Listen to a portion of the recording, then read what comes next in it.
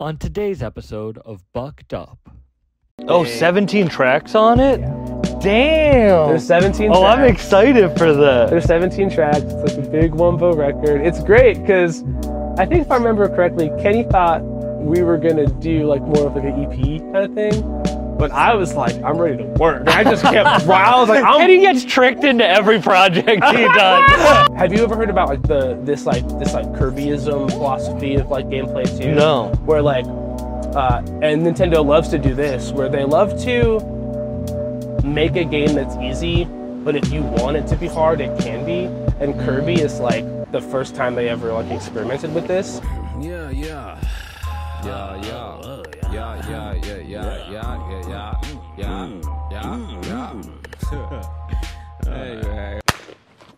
I have to do the clap for the microphone. Oh yeah. With my setup, literally it's a phone and microphones you don't even have to hold. So you can literally do it anywhere. And the iPhone's basically waterproof, so I know. Yeah. We're under a tree, we're good. Yeah, I think we are good. That's so true. Imagine when they didn't have roofs. Like roofs were an invention. Yeah. Yeah, coverings, canopy.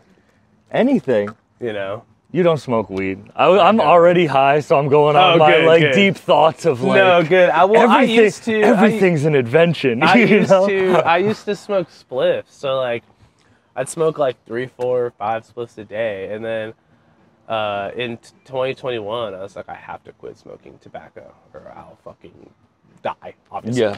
But so I quit, and then it like changed my relationship with weed, because I'd try to smoke weed like by itself and it would get me way too high. I remember like one of the first times I tried this, I was watching the Castlevania anime on Netflix and I was like, I'm gonna go smoke a joint. And I did that and I was like, this should be fine. Like, no tobacco, it's all good, gonna fill the rest of it, like, it should be fine. And then I came back and it was like scaring the shit out of me. And I was like, my like legs were shaking and I was like, this is fucked up. So I just had to stop. And then now I do sometimes, like, but not really very often, like maybe like every week or so. Weed has gotten wicked strong, I feel like, in the past like 2 years. Too. But I don't smoke tobacco. I'm 5 years clean of all tobacco. Nice. I just smoke weed. Nice. And you are right. When you quit it, you realize that you had a tobacco addiction. Right. Like it's not the like, weed. Right. And it like neutralizes the weed in a way. It makes it like different. It's like you tricking your brain into being like, oh, I'm smoking weed, it's fine. Yeah, exactly. But really you're doing, because you never smoke a cigarette.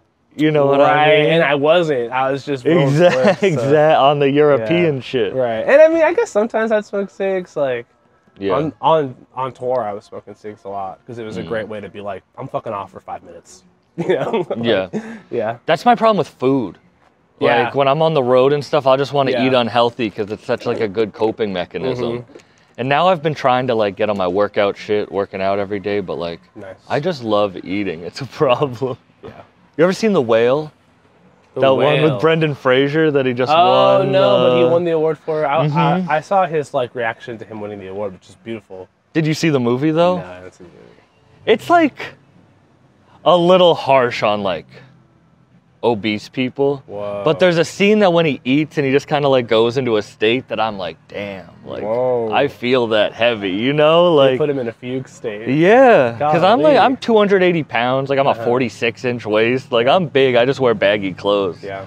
But that's my whatever. Yeah. But it's interesting. I feel like in like the last few years, I think like fashion has really caught up to big people. Because I think I'm kind of big too. I mean, you rock your shit. Like, you're always posting like, fashion shit that I'm like, damn, like, I love your style. I really try my hardest to, like, because it's like, if I don't, then I know I don't feel good. So it's like a look good, feel good thing. But I like workwear and, like, you know, all that shit. Like, I'm really into, like, Matty Matheson and, like, his style is a big influence on me for style. He has this great clothing brand that is very expensive, but one day. Bigger sizes? Yeah, so it's called Rosa Rugosa, and it's like a monochrome workwear clothing line, and they have like 5 different clothing items in like 6 different colors. Okay. So they have like 2 different kinds of pants, 2 different kinds of button-down shirts, and like some like trucker hats and like kind of like more like accessory type items in all these different colors, like black. They have white, and like they had like an off-white and like a teal, and you can kind of just like buy a whole set, you know. And they do like, there's like trousers, and then there's like Carhartt double knee kind of like dupe pants. Oh, that's dope. Yeah. I just got into thrifting for the first time recently. Oh shit! I had never really done that before. I don't know. Yeah, I'm really big on it. I have like a huge collection of like vintage T-shirts and stuff. It's really nice. Yeah. I think I hit an age where I was like, damn, I can't just be wearing like tour merch anymore. You know what I mean? Like I'll wear it, but like I have to like change my style up just a little bit. Yeah. For me, I love like media and like pop culture and stuff. So I love like old stuff and shit like that. So when I got into like collecting shirts, it was not even that long ago, like maybe like a year ago, where I got serious about collecting like vintage shirts and like cataloging what I owned and like keeping them all kind of together. I have like 200 shirts. Really? Yeah. Yeah. That's the problem, is I don't know where to put all these clothes that I'm getting. I bought like an industrial like store clothing rack. And all my shirts are on it, like organized by color. Oh, okay. I have my hoodies organized by color. Yeah. So you were talking about Castlevania anime. Did you watch the One Piece live action shit? No, I'm not gonna watch it. Why? I don't know. I don't want to watch. I think it's gonna get me into anime. I started watching the anime, and I'd never watched anime before. You've never watched anime, and you're gonna watch One Piece? I watched the One Piece live action, loved it so much that I know I'm a basic bitch right now. Well, I mean, do you know the whole thing with One Piece and how it's very long? Yeah, there's like 1,000 episodes. Yeah, that's like the longest. But you can skip running. the first 45 if you watch the live action. Oh, there you go, there you go. And I'm doing research on the filler arcs not to watch. Yeah. I'm sure there's all kinds of watch guides. But isn't that The Simpsons? There's the same amount of episodes. I guess so, but The Simpsons, you can jump in anywhere. Like, you jump in One Piece episode 700, they're going to be talking about shit that you have no idea about. They're going to be like, oh yeah, and this guy's back. You know what I mean? No, I feel you. Yeah. I was thinking about that with this podcast driving here with you. Because I was going to be like, bro, I was going to start it off by being like, bro, I saw you at Solid Sound 4 years ago, fucking the Wilco Festival, but no one who listens to my podcast probably knows what Solid Sound or even Wilco is. Even though that's so crazy to me, you know what I mean? No, that was a great time. That was a great festival. I was excited just to go. I didn't really know I was going until that day. Really? Yeah, because Rory was playing, and then he was like, do you guys just want to like come with me to Solid Sound? And I was like, fuck yeah, let's go. And we just like got in the car and we drove down there. And I met Clipping that day, and that was cool. That's who, I was trying to think who else was performing. Yeah. Was that the Courtney Barnett year? No, that was the next year, I think. Oh, okay. The Courtney Barnett one was way more recent. Yeah. But that was a while ago. And that's why when I found out you were in the area, and all that shit, it was like so many clicks in my brain. You know what I mean? Because I became a huge fan of you and then digging through Ruby Yacht since then, since seeing y'all's performance. That's what's up. Yeah, that was a fun time. Like, I was just along for the ride. A lot of the times I'm just like along for the ride and doing like Ruby Yacht stuff. I try not to be like too, I don't know. I feel like you're being humble. I try to be. You did the spontaneation shit, which is my God. another thing that maybe my listeners have no idea about. But Paul F. Tompkins is the reason I got into comedy. He is the coolest dude ever. Like if Paul F. listening to this, Paul's the coolest guy ever. Like it was so cool. It was so sick. I like got to the show, everyone was getting ready, like doing stuff, and like I said hi to everybody, and we were just chilling. And then all of a sudden, Paul was like, "Dad, I want to give this to you." It's like an enamel pin, a Spontaneation like branded enamel pin. And it's like, now you have like this keepsake that you did this forever. That's crazy. How did that come together? Fuck yeah. Oh, so Kenny, who I just did this record with, is really good friends with Jordan Katz, who I don't know if you know. He's an amazing trumpet player. He's friends with all kinds of artists in kind of our sphere. He played trumpet in Open Mike Eagle's Tiny Desk. That's like a thing. But he's also the band leader for Varietopia, which is that show. Varietopia. Yeah. Sorry, not Spontaneous Nation. Varietopia. Exactly. Yeah. Different Paul Tompkins project. But he's Jordan's the band leader for the show that they do there. So they were looking for someone to be the musical guest in New York, and Kenny was like, "Hey, how about Dev?" And they were just like, "Yeah, let's do it," you know. And I think I'm like the least famous person to ever do Varietopia, which is cool. I like super dig, and I got to meet a lot of people. It was very interesting. Like I'm like sitting in the green room with all the other acts, all the other people involved, and they're like talking about what it's like to be on SNL, and I'm like, "Oh, cool!" Like. I'm from like Massachusetts. I just drove down here. Like, you know, it was very cool though. That's so funny how you see yourself.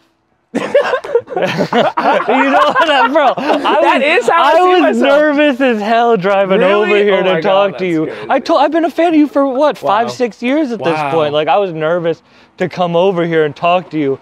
But it is funny because that's probably what I like in your music. Is who you are, you know? That's so sweet. Yeah, I don't know.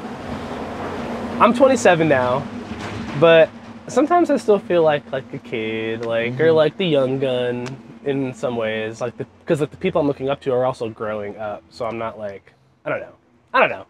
Is that what you like about Nintendo? Yeah, well, I think I like youthful things. I like whimsy in general, like, There's this thing that Rory wrote about Rubaiyat about the 7 virtues, and there's like 7 virtues of Rubaiyat, and one of them is whimsy, and I've always felt like I'm like the one in the crew that like specializes in that. Yeah. What are the others? Bop. You're gonna put me on the spot. I don't know. Oh, you don't have to. Whimsy. You're whimsy. Whimsy, Bop. It's like the 7. Agency is one of them. The 7 dwarves. And right. Snow White. Yeah. You are whimsy. I'm whimsy. I feel it. I just like to have fun and be like positive. I was just talking about this with my partner because we're both like getting over a cold, and my birthday weekend was recently, and I was like kind of sick on my birthday and the day after, and just did not break morale at all. I was like still stoked. And I was like, yeah, my superpower is being optimistic even when like things kind of suck. You kind of have to though. Because if you don't, you just snowball. Yeah. Like you can snowball good things. Like if you never quit music, if you never quit anything, it'll get better. Proven fact. But if you don't, it'll go the other way. Yeah, exactly. And that's a tough thing to realize. That you're in charge of your happiness. You know? Yeah. And I guess like that's, you know, why I'm so focused, or I just enjoy and honor my like interest in video games, like in Nintendo and Disney. Like I bring Nintendo up for a reason though, because Nintendo sticks to their guns of like, they're basically like indie games compared to like big AAA PS5, but they still are they still sell better. They still like they're still their own thing. Yeah. And that's what I love. That's why I pull up with an iPhone, and I'm not even inspired by Nintendo in that way, but thinking about it, it's like, damn. Yeah. They're proof of the pudding to sticking to your guns, you know? Well, for me, it's a good difference in philosophy. I think it's always been this thing where, like, Nintendo is not playing the same game that Microsoft and Sony are. Microsoft and Sony want to fill the same role. Nintendo is just like, you guys are dumb. Like, I'm going to do my own thing. And it's this philosophy, I think, of, like, ease of access. Ease of access and... like accessibility, I guess is there's the same thing, but I think overall it's like accessibility to this like joy and this like state of play, because not anybody of any age can go pick up The Last of Us and have a fun time, you know, or like Call of Duty, or Halo, or any of these games that are like the big pillars of Microsoft and Sony. You can't just like jump in and be like, oh, this is fun. But anybody old or young or anywhere on the spectrum of like identity or age can enjoy Mario, because he's just like a funny little plumber guy. Exactly. You know what I mean? You just like jump around and any of the games. Any of them have Have you ever heard about like this Kirbyism philosophy of like gameplay too? No. Where like, and Nintendo loves to do this, where they love to make a game that's easy, but if you want it to be hard, it can be. And Kirby is like the first time they ever like experimented with this, where like in Kirby, he can fly over all the obstacles. You could just fly over the whole level and finish it. But you could also choose not to and interact with the level and solve the puzzles and fight the guys and get the power-ups. I like that. But you don't have to. And then a lot of Kirby games have this like heat system. Like once you've beaten the game, you can like rerun the game with this like level of heat that makes the game more difficult, and then you can like raise it all the way up, and then it's like impossible or whatever, and it's like super hard and fun for folks who love a challenge. And I think that's like the big difference between Nintendo and other game companies, is that they're like kind of thinking about everybody and not like what culture has like deemed like a gamer is, you know. They're thinking about those people that maybe don't play video games every day or know about all the things or read IGN or whatever, and they want them to have fun too. I think that's pretty like important, you know. Yeah, I'm super into the ideology of attention as the universal currency and giving attention to things that matter and things that are positive and not. And it's really funny because I was very blind to the whole like misogynistic YouTube blow up. Yeah, that's I had no idea. Whoa. I had no idea. Yeah. And I think that's what like Call of Duty is. It's like we can feed into people's anger. And Nintendo doesn't feed into anger, it feeds into nostalgia. Yeah. But like hatred sells, like sex sells. Like there's these things that are like we can push it to 10, sell, but you don't have to live life that way. Right. I don't know. I agree. That was a weird. Does that make sense? I understand what you're saying. I think at the core of it, you're trying to express that like there's other avenues to like evoke, you know, joy or evoke like engagement from a product than like controversy. Yeah, like I think that's kind of what you're getting at. I don't think you should hate watch things. Right. I think you should focus on whatever, no matter how niche it is, focus on it, and that in itself will work out. Yeah. I don't know, like that's the Ruby Yacht shit. I love it because it's hella niche. Hell yeah. You know, but it's not at all, because if you play it for most people, they'd enjoy it. Right. Well, I think we're like one of the last classic crews. Like we really do it in a way that is like traditional but also inventive, and like it's like traditional but modern, inventive and forward thinking, I think. And it's a great time getting to honor that idea with people that I love, and like, you know, yeah. How'd you link up being from Massachusetts? I went to the first ever, I think it was the first Milo show in Boston in 2013. I found out about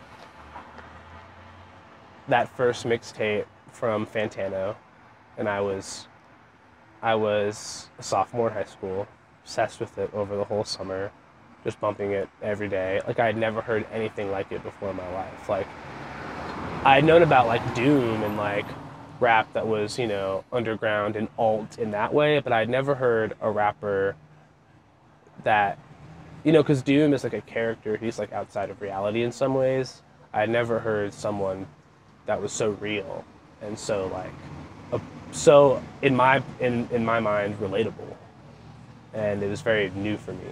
So I went to the show. I was like 16. It was 2013. I met Rory at the show. There were some people there. I was like one of like 7 people that came to the show, and that was cool. And I'll say this: it's so amazing to know him from there, to now seeing him like sell out shows in London 5 nights in a row, or whatever. Like just doing all this crazy huge shit. I've always been such like such a supporter and like always rooting for him to win. But at the show, I was just like started asking questions, very inquisitive, very like curious about like what all this shit was, like how you're doing this, like what's the sampler you're using to play the songs, how does that all work? And he was just very gracious and just like answered my questions and was willing to just like tell me the data that I wanted, you know? And when I had that data, I just got to work basically, and was like started rapping, making beats of my own in school and at home, and like my like ultimate goal was always to join Yacht. And then I did that. It's been like, I like to say everything is extra after that, but really it's this like exercise of like, now what, you know, like what's next? Like how do I push the envelope and like represent this crew in a way that I can be proud of. Yeah. That's I want to keep going on that, but I want to go back to my point that I was highly fucking up the words. That is what I'm talking about. Yeah. You were one of 7 people in there, but you thought if I just stick to this and if I just stick to it, no matter the popularity of it, no matter what, I'm just sticking to what I want, my passion. Yeah. Let's put blinders on everything else. Then you do come to a place where you're now releasing an album with Kenny. And that's exactly 10 years later of not focusing on what would make you popular. Not focusing on what I meant before is hating on women to get popular on YouTube. Sure. Or like video games, trying to kill people to make it more popular, or rap about a certain thing. It's like, no, I'm gonna focus on what I want for 10 years. Attention is the universal currency, and you get to where you are right now. Yeah, exactly. Yeah, and it's been like a wild ride. I moved up to Maine for 4 years and was living above Suffolk in Maine. Did a bunch of touring. Been to like most states in the country. And it's just been dope, and I've like every day is a gift from like what I've learned and like what I've absorbed from being around all these amazing artists that I've met through this journey, and like it's fucking dope. How is the path gone in these past 10 years versus what you expected?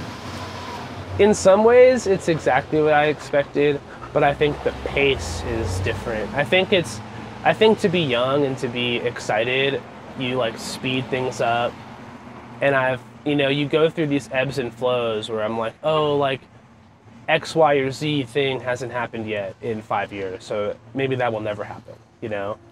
And then 5 years later it does, and it's like recontextualizing the pace at how these things go, and also like imagining my path as somebody else's and comparing. I think that's something that I was battling with a lot, where I'm like, oh, well, this person and this person did this thing when they were younger than me. Like, maybe I'll never do it. You know, maybe I'll never play this venue or, you know, do. This episode is sponsored by Infused Productions. They are the best in cannabis products and events. Make sure to follow them online at Infused Productions. That's INFUZED Productions, and check out what they have going on. Let's get back into it. Do this circuit or whatever it is, or like rap with this person, but it's all sort of like it's not relative to each other. Like everyone's path is different, and I think kind of zeroing in on that like changed how I'm able to like keep motivated. How did you realize that? How did you come to that realization?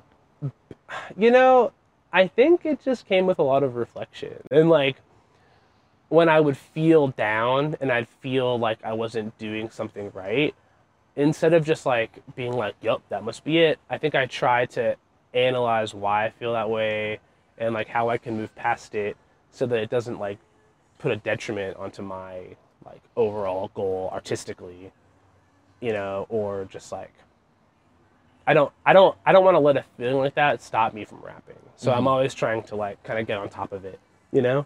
So I think it's just a lot of like a lot of moments in those times where I'm like catching myself and like letting myself like reflect instead of just like allowing it to fuck me over. Yeah. Do you think because you started so young, seriously, you see yourself as this like older person? Like you're 27, like I'm 26. Cool. You're 27. Like you are young. Like you are young in the grand scheme of things, I guess especially so, yeah. in, as a fan, the realm of music you're in. It's like comedians. Comedians don't blow up until, like a young comedian's 35 to 40. Cool. When you really think about like, who are the young comedians? They're like in their 30s, you know? And I feel like that's the same thing with non-mainstream rap. Yeah. I think that it can vary. And the state of the internet is just all so different. And obviously that's how we all sort of like, that's like the tool we all use despite art form to like gain attention or pop off or whatever. And it's so volatile. I do think in the past we were a lot younger when we were popping off. I don't know though, because again, everyone's journey is different. I see myself as young sometimes, but then I go play a show or I'm like around other people and then I feel old. Like sometimes I go to these shows like in the city and I'm like, damn, like I'm fucking old. Like, you know what I mean? Like I'm like, oh shit. Like I don't know what you guys are talking about. I don't know. I guess I feel I'm kind of like focused in my own. But is that old or is that just what I was talking about before? That you're smart enough to give your attention to the things that matter to you. Yeah. Because I guess that is being like when you're young, you just want to give your attention to everything. Yeah. You know? Yeah, like you want to be like on the up and up as to like the whole zeitgeist. I want to do this and this and this and this exactly. and this. And I think that's a scary thing that young people need to understand is you can do anything, but you have to focus on one thing in the beginning. Yeah. Like proving that you can focus on one thing will give you the ability to do whatever in the end. Yeah, heard that. Yeah. I think overall, when I'm around like my folks, I feel like kind of young. But when I go out and journey out into the world, I feel old. Yeah. Yeah. But that's why you like the nostalgia. Yeah, for sure. Well, I think I like nostalgia for a lot of reasons. You know, there's a lot of like inner child here, like healing that goes on when we, as older folk or just like young adults, engage with these things that were popular when we were younger. I think what that really is like a return to like the beginning of the self and like to sort of just like guide a younger self through trauma and harm, you know? Yeah. I just, not to get all like personal, you know what I mean? Yeah. But I just went through like a breakup from a longer relationship. And it was a good relationship. And like trying to explain to friends why it didn't work out when it's good is tough. Yeah. But what we realized with each other is we were just kind of like feeding each other's hurt inner child. Instead of like growing past it, we were like living in that. And I think that is a tough place I get stuck in nostalgia. It's like nostalgia of feelings. Yeah. Does that make sense? I feel that. I don't know. I feel that. Not to get all like weird on it. No. But you know what I mean? It's like you need to to find someone that wants to help you grow, not that like fills the thing you missed when you were younger. Yeah, for sure. I think when it comes to like romance and like partnership, that's not the greatest approach or value. But I think in terms of like hobbies, it is. I think it can be like healthy for your hobby to be something that will like lead you to some sort of like more complete, you know, when you like finish that loop and you like break that cycle of like ruminating on the past. I think engaging with stuff like video games, or if it's comics, or if it's, you know, crochet, whatever it is, you know, I think practices like that for the self can be like super beneficial. Yeah. You do have to give yourself enough of what you want. Yeah. Because if you push yourself too hard, you will just like... Yeah. If you start to feel jaded, that's when you like... Yeah. You know? I have such a fear of becoming jaded. And I feel like sometimes I can be a little jaded. But I think, I don't know, it's like my biggest fear for me to be like shut off from everything new, you know? Because I like don't get it or don't want to get it because it's not what I'm doing or whatever. What type of old person do you think you're going to be? I think I'm going to be like the silent, inquisitive type of old person. Like, I'm not going to be too engaging as an old person. I'm just going to be like... You know, like those grandparents that, you know, they just give you a thumbs up. They don't say shit to you. Like, that's going to be me. Yeah. Yeah. I have learned through this podcast, and I'm not good at it yet, of just like learning that you don't need to talk. Yo, it's so true. Time. Yeah, you just don't need to. Sometimes you could just be like, yep. But Which is nice. It's nice. Are you an only child? No, I have an older sister. Okay, I'm an only child, so I feel like I always try to fill silence up. Oh, cool. You know? Yeah. Because no one told, like, there was no one to bounce off the ideas with. For sure. Like, you didn't have an older sister that was telling you to shut up all the time. You're like, all right, it's like when you see old couples that worked, the guy is always quiet as hell. That's so true.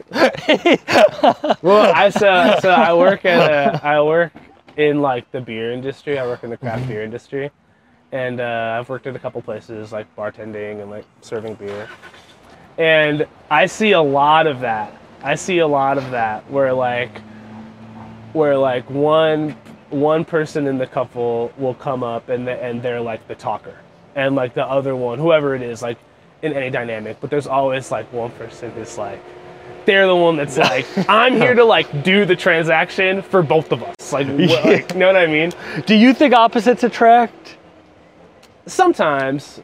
I think that's like a person by person thing. Mm-hmm. I think some people like when their partner is like them, or they're attracted to people who are like them, and then other people like to be who they are and not have that get dominated. So I think that they like people who aren't like them.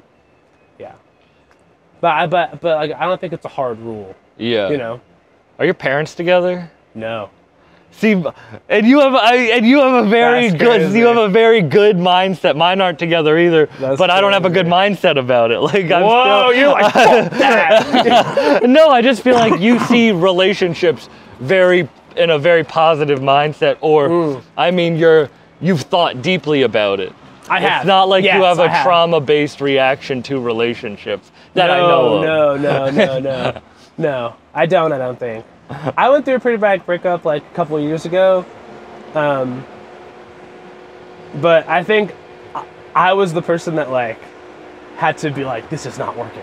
This is great. You know what I mean? Yeah. So like,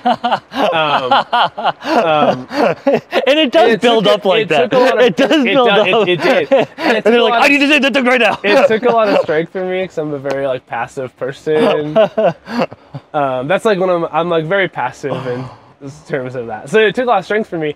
But I think since then I've been like really like analyzing like what I want in life, and I do want like a partnership. Like, that is something that I value, and now I'm with a partner that I'm really happy with. Been together for almost 2 years, and it's dope. It's sick. We have a great time. Yeah. Yeah.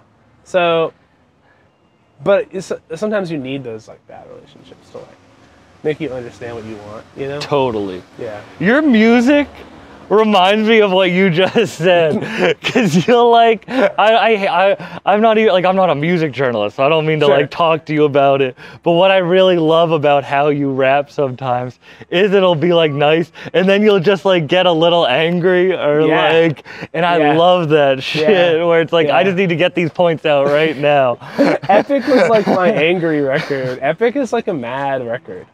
Because I was like mad at the industry, and I was mad at like the world, and I was mad at like my place in life. I just like was like, yeah, rapping about it. Yeah. What about the industry? I was mad at how it like worked or works, you know, and now I'm not. I think I was just frustrated because this was like in the midst of COVID. I guess the context of it is that like I spent a very long time working on this album called Draft Track that is like my growing up story. Like it's meticulously detailed and you have to just be me to understand all the references. Like it's very niche and very like pigeonholed in that way. I'm like referencing things from my hometown and rapping about my mom and interviewing my mom for the record. So like her voice samples are all over each track, and like I had like spreadsheets and like diagrams of like how things were going to connect in my brain. Like I spent a long time meticulously planning this record, and then I put it out in 2020. And so it just like couldn't tour it. Yeah. No one's fucking listening to Dev's crazy record. And it bummed me out. I mean, I think it's like one of my best records. I'm like so proud of Draft Track. But I was like, damn, everyone has to fucking hear this. Like, come on. And then You weren't happy with how it was received? I wasn't happy with like, I guess I wasn't happy with COVID and like the way it was affecting how I could like bring it to people. But see, that's what I like about it, because I like people rapping about things that I might not understand. Cool. Isn't that what DJ Lucas's shit is about? Like he'll just rap about some random shit in Western Mass that you have no idea about, you know? Yeah, I love DJ Lucas. Oh, DJ Lucas. Who's that man outside of Duncan? But that's what I like your music for that same reason, that it doesn't matter, that it doesn't have to be accessible, because that in itself is accessibility. Yeah. It's Kirby.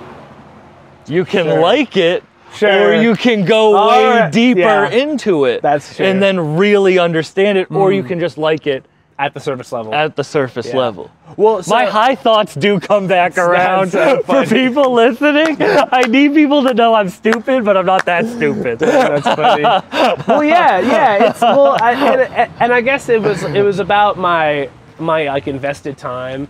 And then I kept ruminating. I was like, damn, I should have just finished this a year earlier like I wanted to and put it out a year earlier. You know, I should have just like I spent so long on this thing. And I was like, damn, if I just had it done by 2019, I could have like toured it and it would have been great or whatever. So when I decided it was time to do another record and I was like, I'm going to do Epic, I made it in 2 weeks. I just banged it out. I was like, I'm not going to even think about this for more than a month. I just wrote a record, wrote a rap every day for like a week or so. I was streaming on Twitch and like making beats at the time, so I just took all the beats I was making on Twitch and picked my favorite ones and made the record. And then really the time investment was in the orchestration and not in the production of the record. And I think that's why I just completely flipped my normal formula, and it like worked, you know? Mm-hmm. Yeah. Which one did you feel more fulfilled by? Epic. Because it was like a triumph. I was like, yes! But would you have wanted to tour with that album, or now 3 years later, you're about to release this album with Kenny? Yeah. And that's gonna be... It's already like, even with the single, it's been a bigger moment than anything I've ever done. It's been super fun and exciting to see.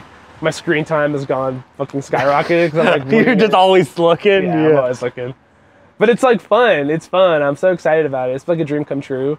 But I still think about Draft Track sometimes. I still think about like, I should do like a deluxe version of Draft Track and put it on vinyl. I think about Draft Track. But can't you? I could, but sometimes it's good to like leave the past in the past. Like, yeah. But now I get why I see rappers like rapping the album in full entirety like 10 years later. Because sometimes records are like, they don't go away in your brain, you know? Like, well, people don't realize how personal creating is until they create, and most people don't create, you know? Yeah, like, absolutely. They just think, yeah, you put shit out, you just keep putting shit out.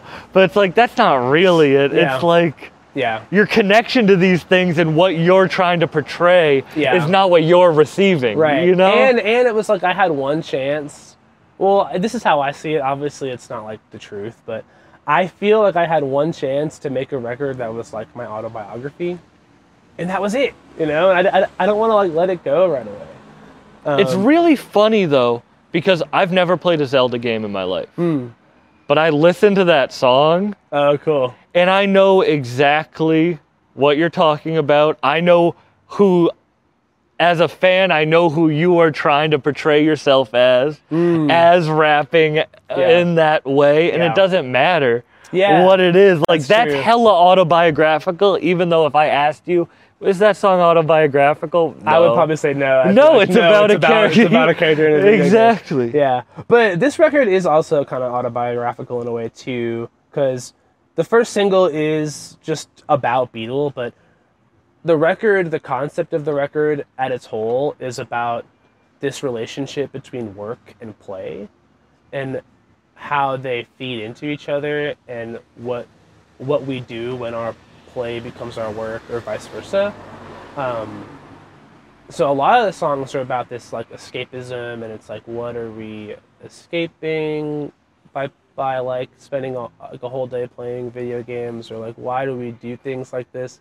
Why is there so much of a culture around like, oh my god, my favorite game sequel's coming out, I'm gonna take off a week of work and just play it all day and like escape from the world and whatever.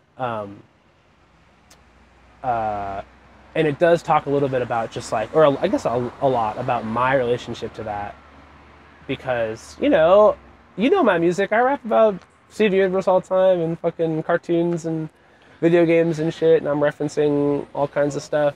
And sometimes in the past, I felt like when I'm playing a game, I'm playing it so I know about it, so I can rap about it later. And I'm like, so you're not even enjoying it? Well, I am, but then I still think about that, you know? And then you can see how that could totally shift, you know, until I'm not enjoying it at all, which is like my fear. But I do obviously, like, I still play games and enjoy them, but sometimes I'm like, I catch myself not being fully immersed in the game because I'm thinking about, I gotta make sure I remember this detail, or I'm like writing things down so I can put it in a bar or whatever. I think that's a big problem with comedians. Sorry to interrupt you. Oh yeah, I'm sure it is though. People think everything's a joke. They just live life as a joke and not realize that shit's serious. Yeah. Like, that's why I like this podcast being more serious. Like, I'll joke around, we're joking around, but I like a more serious conversation because not everything is a joke. Yeah. And if you live that way, then you're not going to have serious things. Yeah, that's so true. But as a rapper, you're probably drawing inspiration, or as a musician, as an artist, you're drawing inspiration. Right. But then you don't get to enjoy the inspiration as much if you're always thinking about what you're creating. And it's like, is it really inspired if it's like, this is what my fans expect from me, to do a Mario sample and make a beat out of it or whatever, you know? Is it really inspired if I just default to that? Then why did you do a Zelda inspired as your first single on the Kenny album? A, because the song is really fucking good and I love it. And B, because when people hear the second single, you'll see the duality. So I'll talk about it now because I guess it's coming out. Yeah, this will come out more to when the album is released. Cool. So the second single was Memory Card, and Memory Card is a song about how we ruminate on our past, and it's about connecting to our past and sort of just like looking back on times where we've like been joyful or like had fun, and how we can honor them without exploiting them. That's kind of like what Memory Card is about. And it kind of just plays on this, throughout the whole track, plays on this metaphor of like, you know, when I'm stuck in the past, it's like a memory card having some trouble with lag. You know, like, yeah. So it's like video game metaphor, but not exactly like about a thing. And I think that's sort of like the two ends of the spectrum that the record explores. Like, some songs are just about video games, which is like my bread and butter in a way, and then some songs start to like dip into like the more like thematic and the more like philosophical idea that the whole record is about. How did the record come together? Record came together in July of 2019 is when me and Kenny decided that we were going to do this. I was taking a trip to LA to do some Ruby Yacht stuff. And we had talked about it a little bit, but then that Kenny was... Segal, I feel like I should say. Kenny Segal, a legendary producer. He's been on this podcast. Listen to that episode. Oh, he has? Yeah. Oh my God. When did you get Kenny? He talked about your album like a year and a half ago. That's dope. Yeah. That's dope. Well, yeah, so July of 2019, I took a trip out to LA to do some Ruby Yacht stuff, and we had talked about doing the record then officially for the first time. Like, we like chatted about it on the internet, but then we like had a moment to like talk about and then we kind of like started doing a little bit of work over the next like year or so over the internet, but it would be a while until I'd fly back out to do stuff. I did a tour about a year ago, and the tour had me stop. Well, so actually in July of 2019, I was there for like a week. So he sent me a few beats, and I wrote Reset that trip, which is the first song on the record.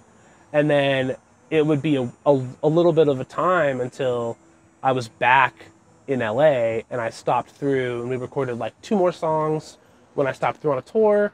And then at the end of that tour, I was in Canada, and I was chatting with Kenny, and he was like, oh, like, we have this like window of time that would be perfect for you to fly out and like really like work on this. So I was like, oh, cool, like, let's do it. And that was a little over a year ago now, I think. Yeah, it was like a little over a year ago that I flew out to like do what is like the meat of the record, where I was staying with him for like a week, and we'd like wake up a little early, do a song, or we'd like get breakfast, do a song, you know, break for lunch and like kind of chat for a bit, do another song, and then we'd like chill for a while. And sometimes if we were like feeling it, we'd do a third song, but not every day. And if we're having fun, we like went to Scenario and like did cool shit and like had fun and like ate cheeseburgers and whatever. It was just like a super duper fun time. Played a lot of video games. And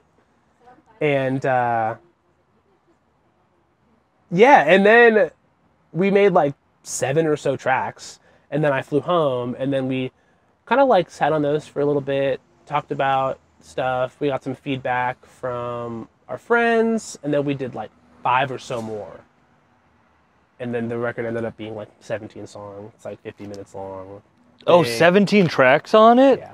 Damn. There's 17 tracks. Oh, I'm excited for that. There's 17 tracks. It's like a big wombo record. It's great because I think if I remember correctly, Kenny thought we were going to do like more of like an EP kind of thing. But I was like, I'm ready to work. I just kept, I was like, Kenny gets tricked into every project he does.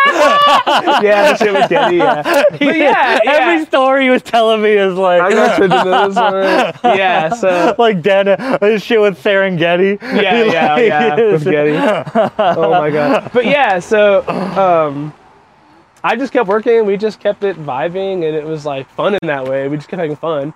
And the whole idea of doing a video game record with Kenny started because we did a tour where he was opening for Milo and I was playing drums in like the Ruby Yacht house band. Oh, really? Yeah. I didn't know you were a drummer.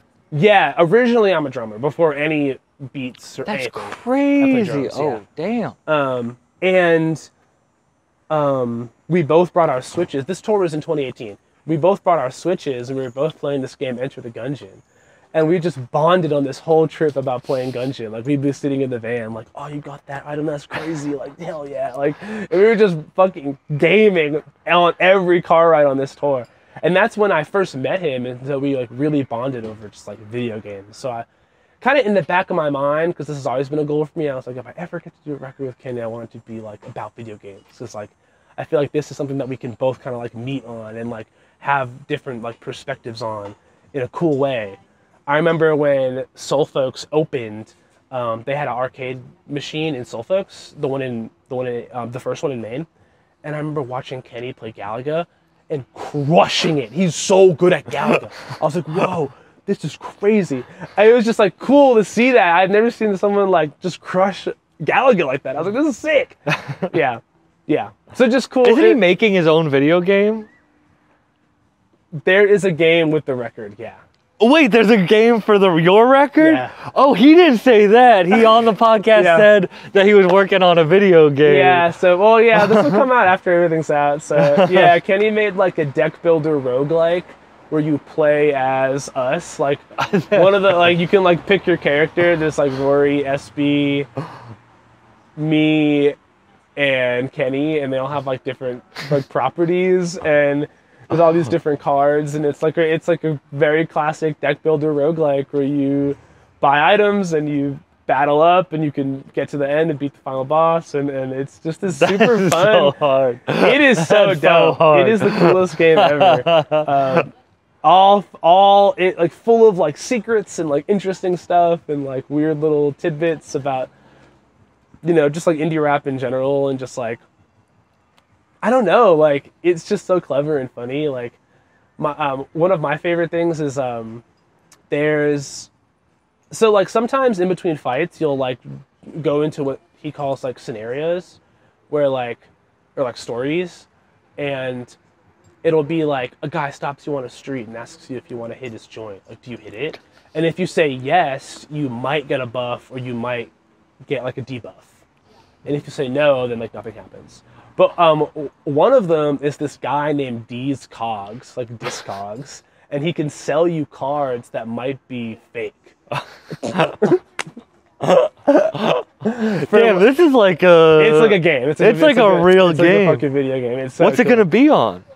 It's just gonna be on itch, so like you can just download it on your computer and play it, I think. Yeah. That's so dope. Yeah. But it's been so fun to like have that also be a part of this. He like made a full video game.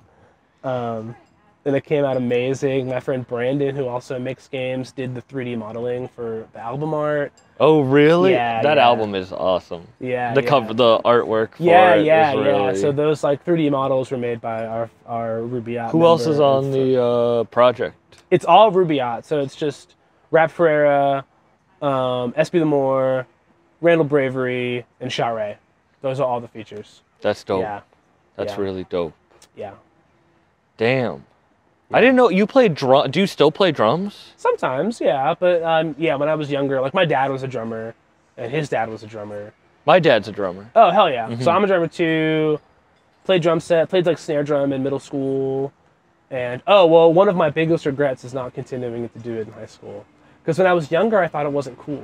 But now when I look back on it and I see people doing drumline, I'm like, that's fucking sick. Isn't that everything, though? Yeah. Like, I wanted to do comedy when I was younger, but Yeah. I was like, people are going to think I'm dumb for doing this. When I was a kid, I was like, I don't want to wear that outfit and like do marching band. And I'd be watching people that do, and I'm like, you look so cool. Yeah. Like, it's cool to me. But yeah, and I It's played, feeding into that wanting to be, like, yeah. popular when you realize everyone that's... I thought it was lame at the time, but it's actually cool. Like, if you look at everyone who was popular during, like, our parents' era, they're, Yeah. like, what they hate now. Yeah. You know what I mean? They were, like, breaking gender conformity. They were, like, whether it be, like, Prince or the rock stars or whatever, it's like, damn, you guys are, like, how can you think, loved the thing you Yeah. guys now hate. That's a great point. Like, how can you think Prince is cool, but then, like, be bigoted about, like, Literally. non-binary people? Like, you're crazy. But that's... Yeah. That's it. That is, like, a real thing, though. Absolutely. Absolutely. But yeah, yeah, I play drums, I play guitar, and I have, like, a folk rock indie band that I play around here with. And What's the name of your band? First Passionate Frisbee Club. Oh, I want to see you guys play. Yeah, we play around here like kind of frequently. And you DJ too, right? No, I play beats sometimes. Oh, okay. I host a beat night at State Park in Cambridge. And that's when you called go by .dev. .dev. Okay, yeah. And I'll do like live looping, so it's all like improv beats, and I'll like make beats on the fly. Yeah. When I saw Milo Rap Ferreira do Solid Sound when he was like DJing his own set, that was the first time I had seen shit like that. Oh yeah, that's ever, like, because I was always coming from more of the like grind, like traditional like rapper with a DJ. yeah, or Yeah. just like the like, I don't know, like I always liked the hard shit because I didn't know there was other shit. You know what I mean? Like, not that it's not hard, but like, I hear you. Griselda, like, it's crazy that you and Griselda are the same genre, but you are, and I love you guys both, like equally, but it's weird. In the same sphere, but, not exactly. It's weird with rap. Yeah, rap stylistically, maybe not the most similar, but, like, definitely our approach to art is very similar. But it's just the genre is so wide of, like, hip-hop rap that it's... Absolutely. There's not really another genre like that that's so spread out. I actually heard what's his name? Logic say something that was pretty poignant about this, where, like, in rock, there's, like, a million subgenres of rock, but with rap, it's just rap. Mm-hmm. That's crazy. It's true, though. Yeah. But it's also a very new art form. Yeah. This year's the 50th anniversary of rap. That's true. Isn't that crazy? Yeah, it's young as fuck. When did you know? Like, when did you know who you were? As an artist? Yeah, like, when did you take yourself seriously? Like, when were you like, well, fuck if it's gonna make me look cool or not, I'm just gonna do it. I was always like that. He's playing Rome Streets, good for him. Hell yeah. Shout out Exit Gallery. Shout out Exit. I was always like that, just because that's how my mom raised me, to just be myself. I was always really weird, without it being, like, artistic. Like, even, like, when I was younger, I was just fucking weird. Like, I was into weird shit. I was just, like, not like a normal kid, really. I was just, like, doing weird stuff all the time. So, did you think that you were normal, or were you know? I knew that I was different than other people, like, but I wasn't, like, super stoked about it. But I knew that I wasn't, like I'd go to school and all the boys would talk about, like, oh, they want to play baseball or whatever. I was like, it's not for me. Like, I don't know, and I was just very much aware that there was something about me that was different than everybody else I was around. Or most of the people. Obviously, it's not like I was the only weird person, in my school. But that's, like, a little too far-fetched. But yeah, I was definitely just knew I was kind of weird, and the things I liked were weird. I played with Legos until I was, like, pretty old. Like, I was still, like... I wish I had the money to buy Legos. But I was doing the thing where you'd, like, make them talk and jump. Like, I was doing that until a pretty old age, Like, you're like, right before you came outside. Damn near, yeah. No, I was doing that for pretty, like, pretty... And I was really into, like, weird video games and, like... just stuff that I think, like, people my age weren't, or, like, people my age around me weren't engaging with. Like, I didn't really have a lot of friends who liked the same stuff as me until I was a lot older. There's hella bugs out. Yeah. People are gonna see this. I don't have a Twitch. Where are the bugs? I don't have a Twitch. I just keep seeing. Yeah. I keep, like, doing this, and then it's because of the bugs. It's because of the bugs.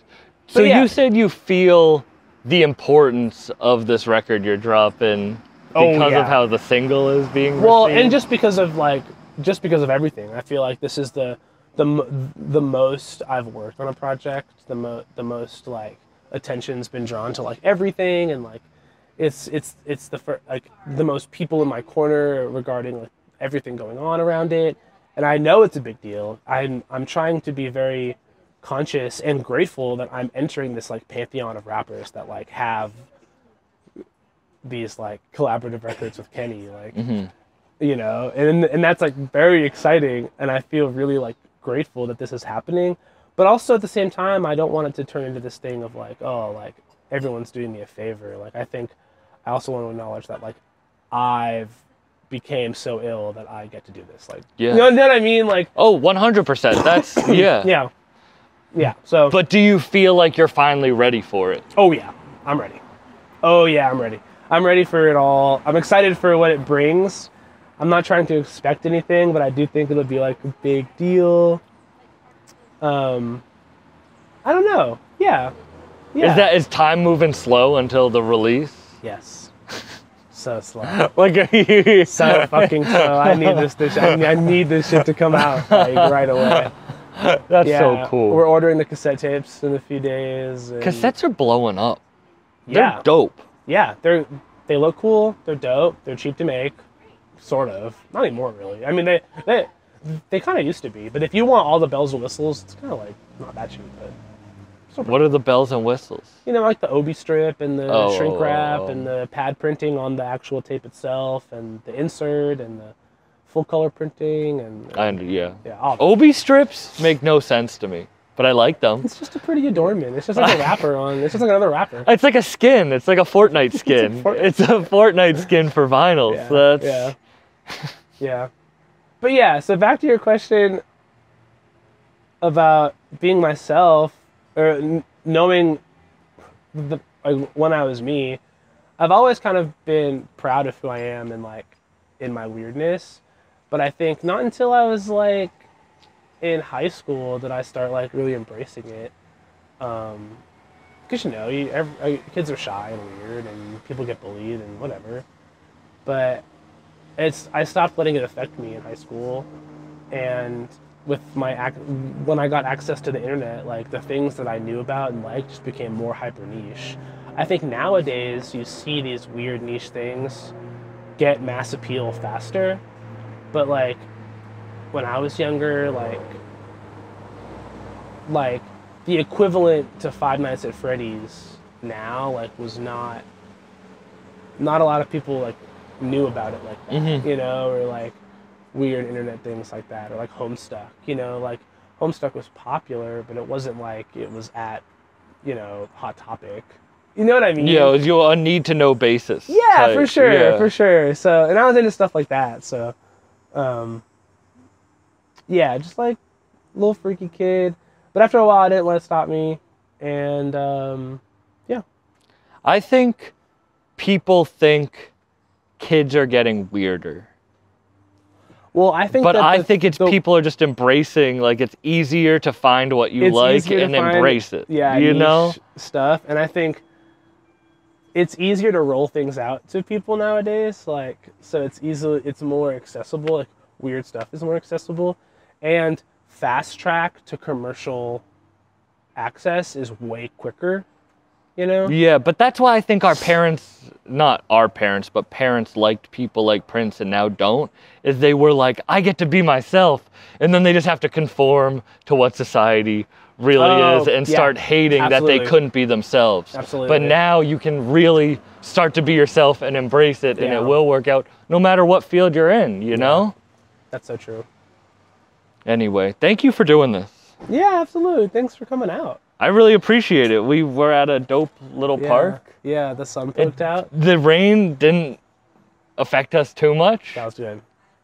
I really do appreciate this. I can't wait to hear the full record. Yeah! How to Capture Playful, out October 20th. It's already out. Go listen to it. Where can people find you? Oh, Pink Navel. That's my artist name. My Instagram is .dev, DOTDEV_. My Twitter, or my X, is Pink Navel Online. I don't have a website, but... Yeah, I let my website go up. I just downloaded Threads for the first time. I saw, because you followed me. It followed everyone. I know you made a Threads. I'm on Threads too, but I don't know. I don't like X. I never liked Twitter that much, and now I really don't like X. I loved Twitter, so this was like a big loss for me when it made it weird. Yeah. Elon Musk is getting weirder and weirder. Mm-hmm. It was like... You said it. You fucking said it. If he listens to this podcast, imagine... Imagine he listened. Again. You're never going to be able to tweet about it again. He's going to be like, blocking all your accounts. Nuking your whole Twitter. I'll talk good about Zuckerberg so I don't get my Instagram pulled. Exactly. But anyway, thank you very much. Yeah, thank you guys for listening. Peace out.